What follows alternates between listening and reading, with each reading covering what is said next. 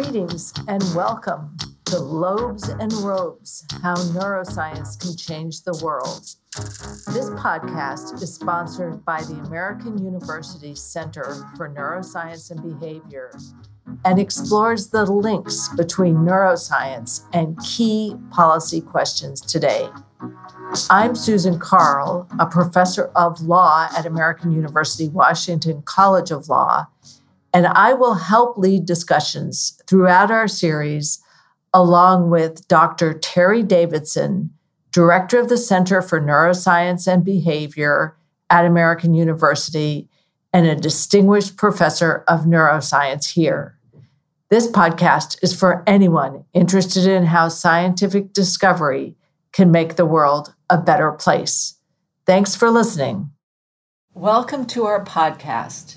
Today, I will be talking to Dr. Terry Davidson, Director of the Center for Neuroscience and Behavior at American University, who will be talking about his path-breaking neuroscience research on Western diet, obesity, and related issues.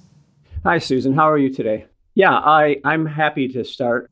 Could you talk, first of all, I thought listeners might be interested in learning a little bit about how one becomes a neuroscientist. So maybe you could start by just talking about your path to neuroscience and then through neuroscience and the work that you've focused on and some of the conclusions that you've reached.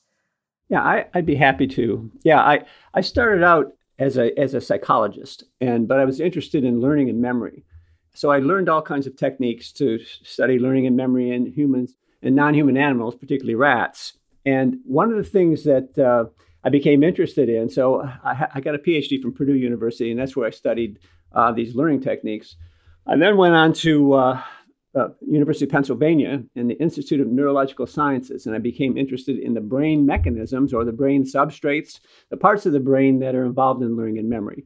And so we began studying those substrates, and I became interested in a couple things. One was I started out looking at learning and memory, trying to find the area of the brain that was responsible for certain types of memory, and particularly retrieving memories that have been already encoded in your brain. So recalling, who your second grade teacher might be, or recalling what you had for lunch today. And quite often when people have memory deficits, that's the kind of problem they have. They can't retrieve memories very well.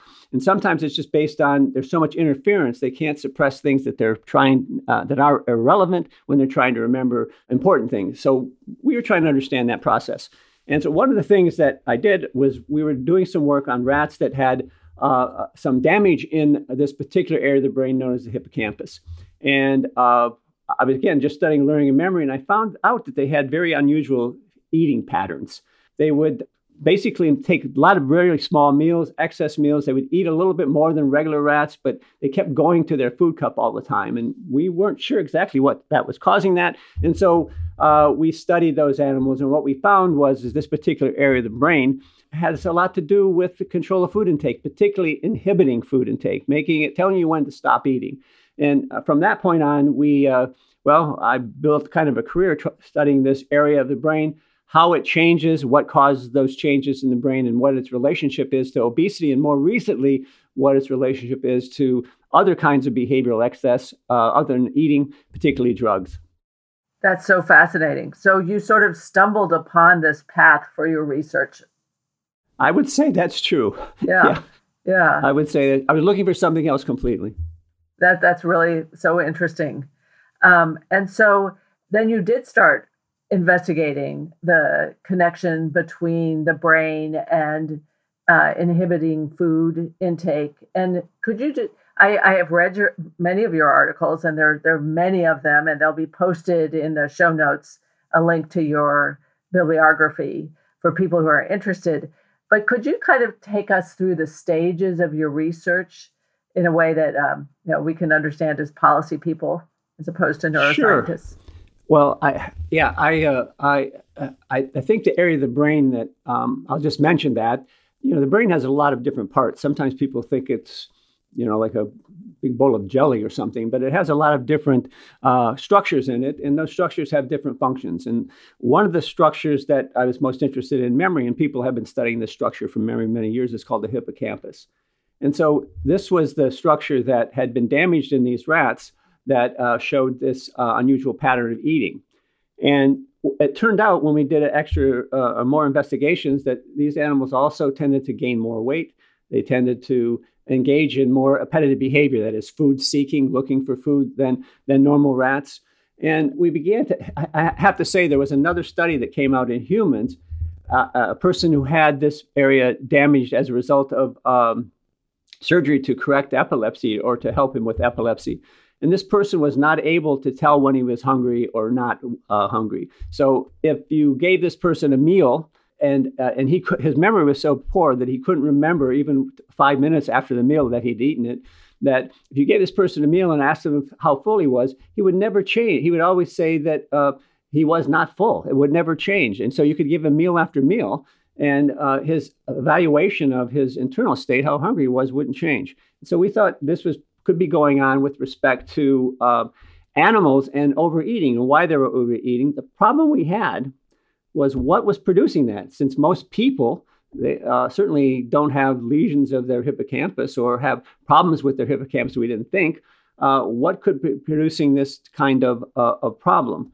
And what we came on was diets that are high in fat and that particularly saturated fats and sugar.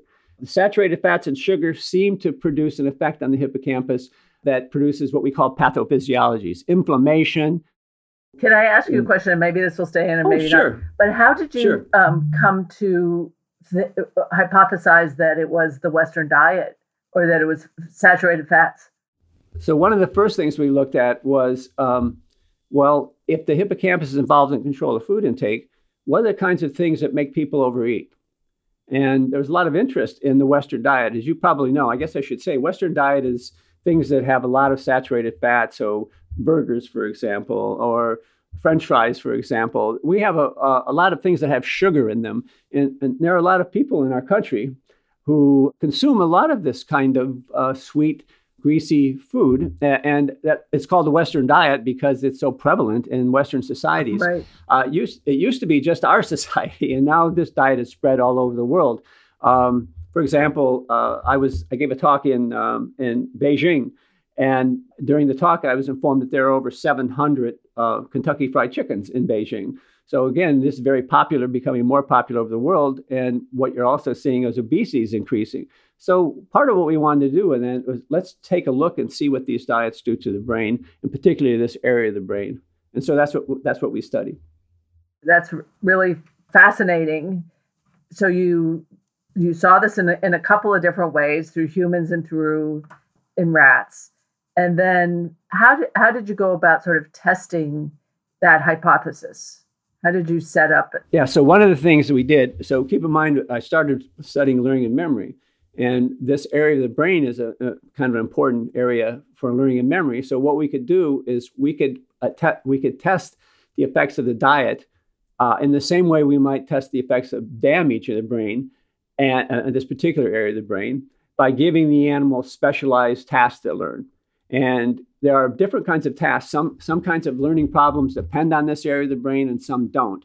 And we're able then to distinguish between if we used a diet that disrupted the kind of task that depends upon that area of the brain and not others, then we know the diet was having a selective effect on that memory portion. And so that's what we did. We gave animals these diets, and we would put them on the diets for sometimes 90 days, although more recently we found that you don't have to be on it that long. And what we found is that they were impaired in a kind of learning and memory task that depended upon this hippocampus, but they weren't impaired in other tasks that didn't depend on this particular area of the brain. So that gave us some information then that the diet itself was impacting a function that's done by the hippocampus. So then what we did is we began looking at the kinds of changes that were going on in the hippocampus as a function of eating the diet that might have produced this memory impairment. And what kinds of changes did you see going on? Well, the first thing we thought of, and I have to say, sometimes, when you're doing research, you get lucky. And I had a colleague who was really a world-renowned expert in toxicology, and he was studying the blood-brain barrier. But he was looking at it with respect to lead and various kinds of toxins. Well, I incorporated him. I talked with him, and we began a collaboration to look to see if the Western diet was being toxic to the blood-brain barrier. So we gave the animals Western diet. I should point out the blood-brain barrier, so people who may not know what that is, if you put your hands together and your fingers and they were kind of interleaved, that would be a kind of example where you've got a set of cells that prevent things from getting through. And then as you pull your fingers apart, that would be an example where you'd have higher permeability, more things to get through. Well, the blood-brain barrier is kind of like that. It's a set of interwoven cells. They're called endothelial cells, but interwoven cells. And typically what they do is keep bad stuff out of the brain, and they also provide a way for good stuff to get in. They kind of monitor what you should say, the homeostatic or the normal milieu of the brain to make sure that it has the right amount of sodium and sugar and glucose and so on, right amount of neurotransmitters. Well, if you weaken that blood-brain barrier, you change it or damage it in some ways, then it doesn't work as well. And that can produce in the brain what are called pathophysiologies, such as inflammation can happen in the brain. There's a thing called oxidative stress when the brain is kind of running short of glucose or energy. There are a number of different kinds of things that can harm the brain when the blood-brain barrier goes bad. One of the things that we discovered was that the Western diet had a selective effect on the hippocampus. So even though other areas of the brain, other structures, were not changed by the Western diet, the hippocampus's blood-brain barrier was particularly sensitive to the effects of Western diet. It would be more likely to show dysfunction. Wow. So, and then that affected the kinds of memory functions that the hippocampus performs? That's correct. And so I think, how does this memory function get back to the notion of controlling food intake? Well, one of the things that we found is our animals were having this memory dysfunction, but what it was a kind of memory dysfunction that prevented them from inhibiting their behavior. And so you might think something like, if I'm always thinking of something rewarding, I may respond more to cues that are associated with that. So if I was on a diet, for example, normally I might be able to, if everything was functioning well, I might be able to ignore a cue of the golden arches or some other kind of cue for food and just go about my business because I could inhibit that because I have other things to do. Well, we think in these animals and in people, what happens is that ability to inhibit responding to those cues is reduced. And we have an environment, sometimes it's called the obesogenic environment, an environment that generates obesity. And the reason they call it that is because there's so many food cues and so many different types of foods and advertisements and people just walking around the streets eating foods. And every place you go, there's snacks and candies and things like that. Well, this environment, if you're going to put a person who can't inhibit responding to those kind of cues as well, they're impaired in that, they tend to eat more of that stuff. And so that's why we think it's this kind of, it's preventing memories of the positive consequences of eating those things. It's weakening the ability to prevent those things from controlling your behavior. Wow, that's fascinating. And we'll get back to that when we start talking about the policy implications of your research. But let's lay out your research a little bit more first. So that talk is about obesity. And right. Are there other aspects of this connection between the Western diet and obesity and the functioning of the brain that you've been exploring in your research? So we've developed what's called a vicious cycle model. And the way the model goes is that if you eat this type of Western diet, you can produce these changes that are, how should I say, damaging or impairing in the hippocampus. Those changes then produce an ability to, or a reduced ability to inhibit responding to food cues. We're in an environment where there's lots of food cues, and for the most part, we have plenty of this Western diet. So when you you impair the ability to inhibit responding to those food cues, your environment full of those cues, you tend to eat more of that Western diet, which then produces more hippocampal dysfunction. And what we're interested in, matter of fact, I have several colleagues and I are working on this question as well. What's the link between that and, say, longer-term dementias? So again, keep in mind that the hippocampus is an area of the brain that's very much involved in memory function, and it's also an area of the brain that's a primary site of pathophysiology associated with Alzheimer's disease and other kinds of cognitive dementias. And so what we're trying to explore is the link between these diets and and ultimately later life dementias. Right. So I did see some of your research papers on that question. And what are you finding? Well, so it's kind of a difficult question to say. We're certainly producing the pathophysiologies, but you have to look at the animal in terms of, and humans as well, over the long term. And so I have to say that in terms of, are we linking this to, say, Alzheimer's disease? What I can tell you is that in animal models, we don't see, how should I say, that one of the key features of Alzheimer's disease are called plaques and tangles. And they're called amyloid plaques or protein plaques. And for many, many years, people have been trying to study those plaques and tangles as a way to try to either reverse or prevent Alzheimer's disease. As it turns out, there are a lot of recent data, say data from the last 5 years, are saying, wait a minute, it may not be the plaques and tangles that are a problem at all in Alzheimer's disease. And that's because recently they've discovered that a lot of people who have a lot of plaques and tangles in their brain, these are humans, don't have cognitive impairment. And so that is a challenge for these models that depend upon the idea that plaques and tangles are causing the dementia. The interesting thing is that what you see in these human models is breakdown of the blood-brain barrier. You see inflammation in Alzheimer's disease. You see oxidative stress. You see these same pathophysiologies that you're seeing being produced by the diet. Now, again, they're much greater in the dementias than we've seen in the diet, but we haven't had animals or people on the diet such a long time that we can say for sure that the diets are going to produce the same kind of effect as you see in the dementia. That's really interesting. And are you trying to do that? Do you have rats that are long-term on these diets? So we have, this is very, very expensive research because you have to maintain rats for maybe 800, 900 days. They can last over 300 days.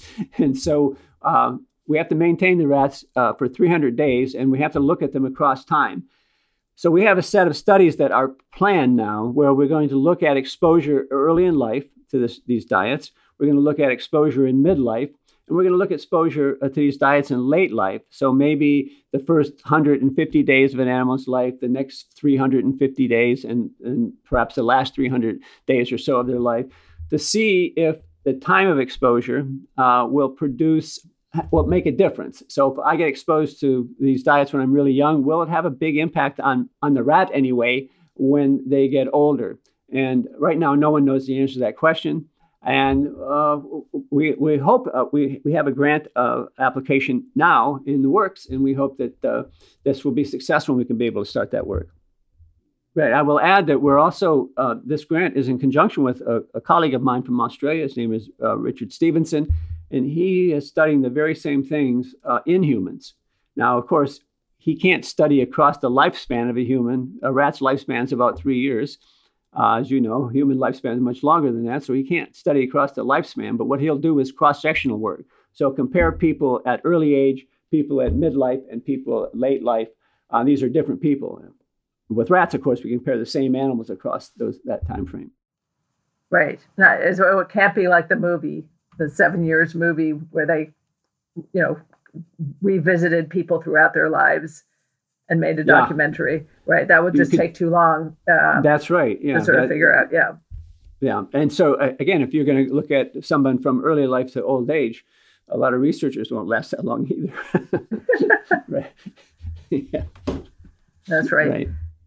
So at any rate, we are interested in the dementia. I can tell you that we get effects on this area of the brain very, very rapidly. We'll get within 12 days exposure. But it looks like there's a tendency for the brain to try to recover from that. And what we don't know is what the long-term exposure will be in the ability of the brain to recover. That's really interesting. I have a question to ask, which maybe doesn't belong in the podcast, but I'm curious about it. What do you hypothesize is the reason that humans start wanting to eat so much saturated fat in the first place? It seems to me like it's sort of evolutionary thing where a certain amount of it was a good idea. And so the brain was sort of programmed to want it, but then it's too easy to get in this environment. Is it something like that? Or Well, people will say a lot of, like, some of the most tasty things are fat and sugar. And you put them together, and so some people just simply say it's just very tasty. The thing and actually, there probably wouldn't be as much of a problem with fat and sugar if it were not for the fact that we can't seem to control it. So what I'm saying is that for the most part, we call it homeostasis. We take in as much energy as we need, and you don't need to take in any more. And if you did that, if you were in energy balance, so that is the amount of food, saturated fats, sugars, was equal to the amount of energy you expended, then no one would gain any weight. So the real question is, why is it that those particular kinds of foods produce a what's called positive energy balance? You're taking in more energy of those with those kinds of foods than you need. And of course, when you do that, you start storing that as fat. So our thought is that those things do that because they change the area of the brain that helps you inhibit eating behavior. And if they do change the area of the brain that makes it more difficult to inhibit, then you would tend to eat more. Right. I guess I'm just thinking evolutionarily, maybe it made sense that humans developed such a big taste for fat and sugar because it was a high energy and you needed to eat a lot of energy in order to maintain. There's a thing called the thrifty gene hypothesis. And basically what that hypothesis says is that there used to be famines. And fortunately, in our country, and unfortunately, it still happens in the world in different places, but famine was a very common thing. And the idea is that people who had a lot of fat could endure famine more, and that allowed them to survive, which is, of course, important in evolution. So they were able to pass their genes on, and those genes were related to fat. That's a very controversial theory. It makes a nice story. It's a very difficult theory to prove. And so, I mean, that's just one, that's an idea people have about it. But it's also something that it's very difficult for me to try to change the genes of someone. Now, there are people who, and with good reason, think there's a strong genetic component to obesity. However, they also call this component, they call it polygenetic. What that means is there's more than one gene that makes a person obese. There could be many, and they could interact in various kinds of ways. And of course, the environment is going to impact that as well. What it makes for is a very complicated problem to solve if you want to know what the genes are. If you had just one gene, for example, it would be fairly easy to manipulate. But if it's polygenetic, and it could be many genes, that makes the problem much more complex. Right. And this, again, I think we're going to have to explore this more when we start talking about the connection between your research and the policy conclusions that come from it.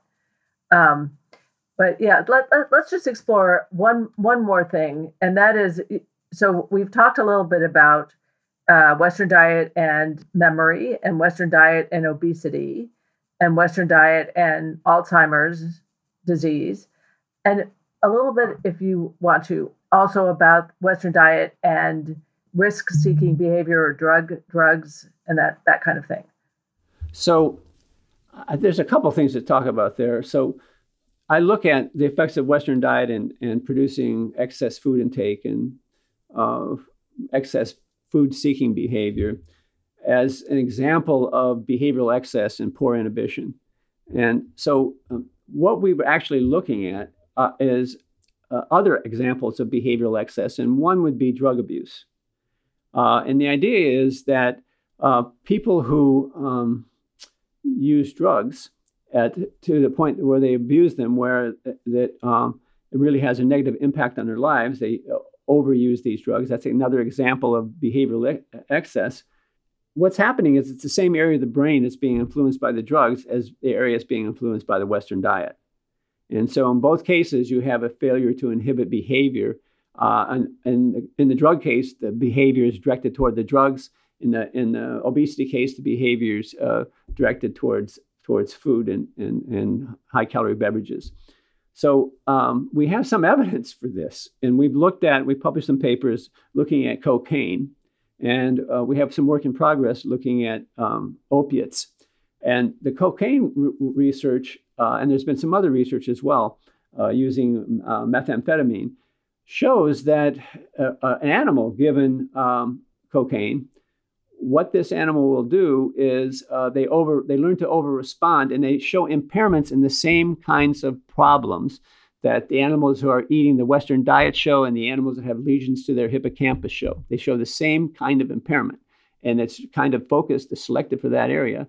And plus, they're showing disruption of the blood-brain barrier. And so this is suggestive to us that there could be a common mechanism among the drug use and the overeating use, and perhaps, you said, other risky behaviors. Again, this is a thing to explore, but a lot of risk-taking behaviors are examples of behavioral excess, doing something to excess. And so we're very interested in trying to understand if the same mechanism that produces excess drug intake and excess food intake also produces behavioral excess, risky behaviors of other types. Wow, that's fascinating. Let me ask you one other question, and then I want to ask you if there are other things we haven't covered that we should cover before we move on to a discussion about policy implications. And that's a medical question about, are there ways to heal the hippocampus after these kinds of assaults or damage occurs? So our work would suggest that one of the things you want to do is try to protect the blood-brain barrier. So first off, healing brain damage may be more difficult, and I'm not saying it's impossible, but it may be more difficult than preventing it. And so what we're trying to do is find ways to prevent the damage. And one thing you might say, right, is, well, just tell people not to eat these saturated fats and sugary foods, and tell people not to use illicit drugs. And the fact is, people already know that. And it was Hippocrates said that the surest way to a long and healthy life was to eat healthy foods and get exercise, not too much and not too little. And what we have today are people who have certainly been told that by their doctors many, many times, and especially with respect to obesity, and unfortunately still can't do it. And so what we want to do then is say, how then can we prevent these foods and perhaps drugs or other events, activities from having this impact on the hippocampus and on this blood-brain barrier? And so we've been looking at a number of things. I could get into the weeds on this if you want, but there's a particular substance that is reduced, or I should say released, in a number of different cases where blood-brain barrier damage occurs. And this substance is called, I'll just call it MMPs, or MMP2, MMP9. And these are what are called matrix metalloproteinases. At any rate, what they tend to do in these diseases is break down the blood-brain barrier by damaging, I mentioned the interleaving of these cells in the blood-brain barrier. They damage the proteins that keep those cells together. And what we're looking at is, does this happen with diet? And does this happen with drugs? And then what we're looking at is things that prevent those MMPs from being released to see if we can prevent the diet and drugs from producing behavioral excess. So there's some possibility that long in the future, there might be some sort of drug type therapy that could. Yeah, long in the future. I would really hope that it's not too long, but you might be right. Yeah. Yes. Okay. But then there's research going on in that area too. That's really interesting. We're doing that. Yeah, we're doing that in our own lab right now. Yeah. Oh, that's amazing. Another kind of topic that I wanted to explore with you is all of the work that you're doing now with the Center for Neuroscience and Behavior. And I know you've gotten some really big new grants, and so you've got a lot going on. Do you want to sort of summarize some of that work for our audience? So I do want to say that neuroscience is it's a broad field.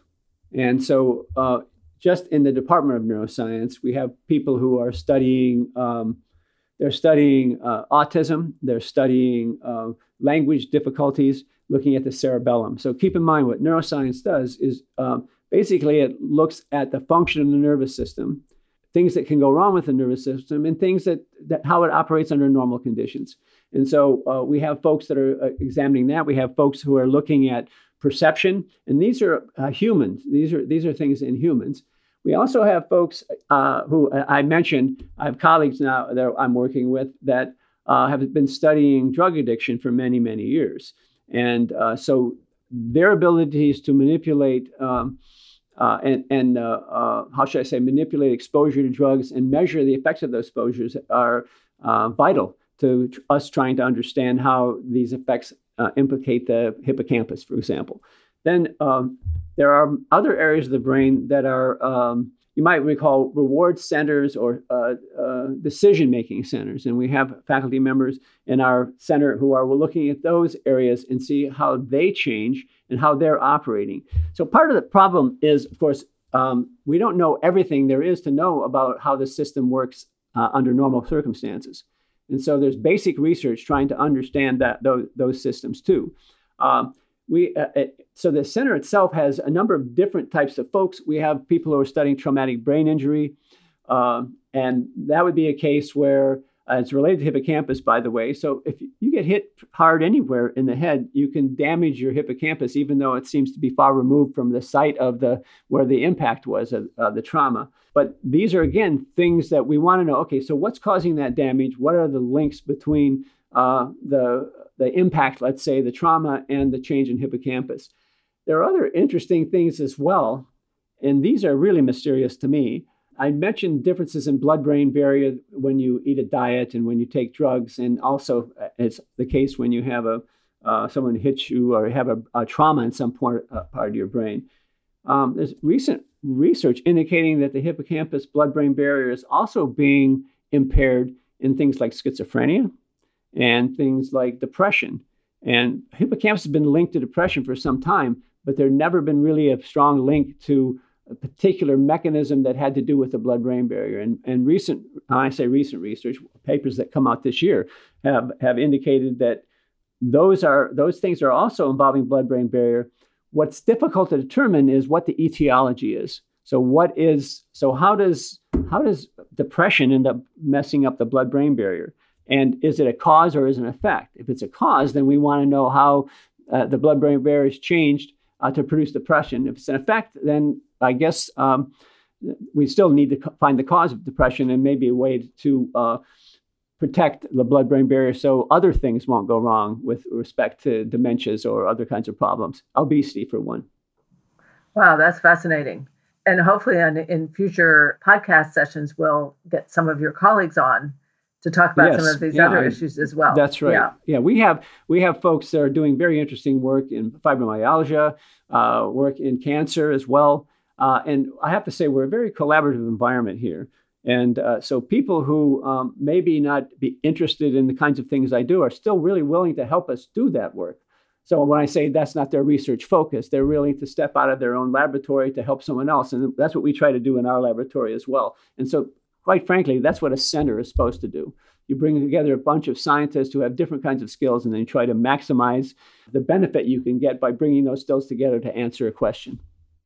That's wonderful. And I can also see from your publication record that you're just a terrific mentor to lots of junior people and to students who are headed into the neuroscience area. You know, I've said in the past that one of the things that I want my students to do, my PhD students, is I'd want them to surpass me. I want them to do better than me. I just wish they wouldn't do it so fast. Well, that's great. That's great. You are a true teacher. That's wonderful. Well, before we sign off on for this session, are there other issues involving your research that you think we ought to get out on the table so that when we come back for our second session and start talking about the policy implications and the links between your research and potential policy directions, that we should sort of know as our foundational basis for understanding your research? So I've tried to give kind of a broad overview without getting too much technical detail. I think that the main thing is not just from my research, but it's a more general issue. And that is that when we make discovery and when we find things that are of interest, a lot of scientists don't know what the steps are in terms of we don't know how to communicate it particularly well to the public. And my impression is, and I'm sure the podcast will inform me more about this thing, but policymakers are interested in the same kinds of things we're interested in, and that is we're interested in human welfare and the betterment of society, just making things, dealing with problems that are how should I say, reducing the quality of life. And so scientists, many of us are interested in those things too. Policymakers are interested in those things, but there's a big gap in terms of what the scientists know about the policymakers and what the policymakers know about the scientists. We have different cultures, different ways of talking. And so one of the things I would hope would happen with this podcast is we kind of fill in that gap or narrow it anyway, so we have a better way of communicating with each other. Absolutely. And I think that we can achieve that goal. We'll see in our next session, but I think that everybody wants to have those conversations. And you're being able to present your research as clearly as you have without getting into all those technicalities shows that it can be done, and it can be done in a way that's accurate and useful to others besides other scientists. I think it's really important for policymakers and scientists too, but policymakers to be able to determine what's good and what's not. Yes. And what's important to go with and what isn't. Because again, we don't want to have the world full of data that is, how should I say, conflicting or inaccurate. And so we just have to do a better job at knowing what to be confident in, how much we should have confidence. And as you know, there's lots of controversies going on now.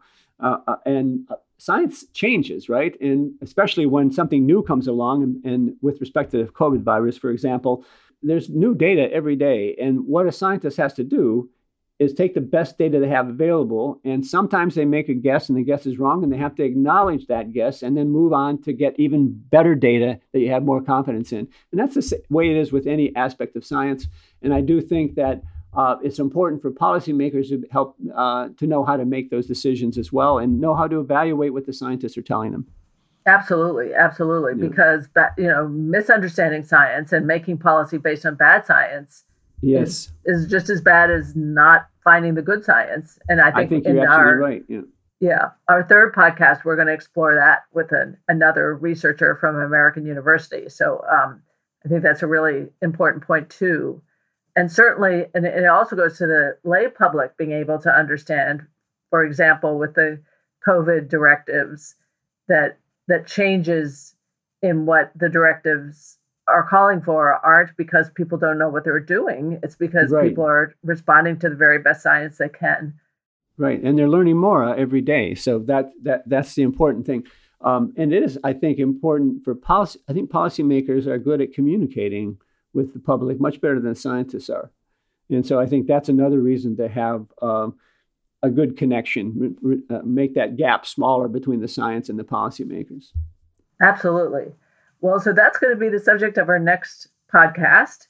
And for now, let's sign off. And I'll just end by saying that we will have in the show notes links to Dr. Davidson's amazing research for people who want to continue to explore all of these issues. And we'll be back in our second podcast with a discussion about the policy implications of this research. Well, fantastic. Thanks so much, Susan. Thank you. Well, that's it for this podcast episode.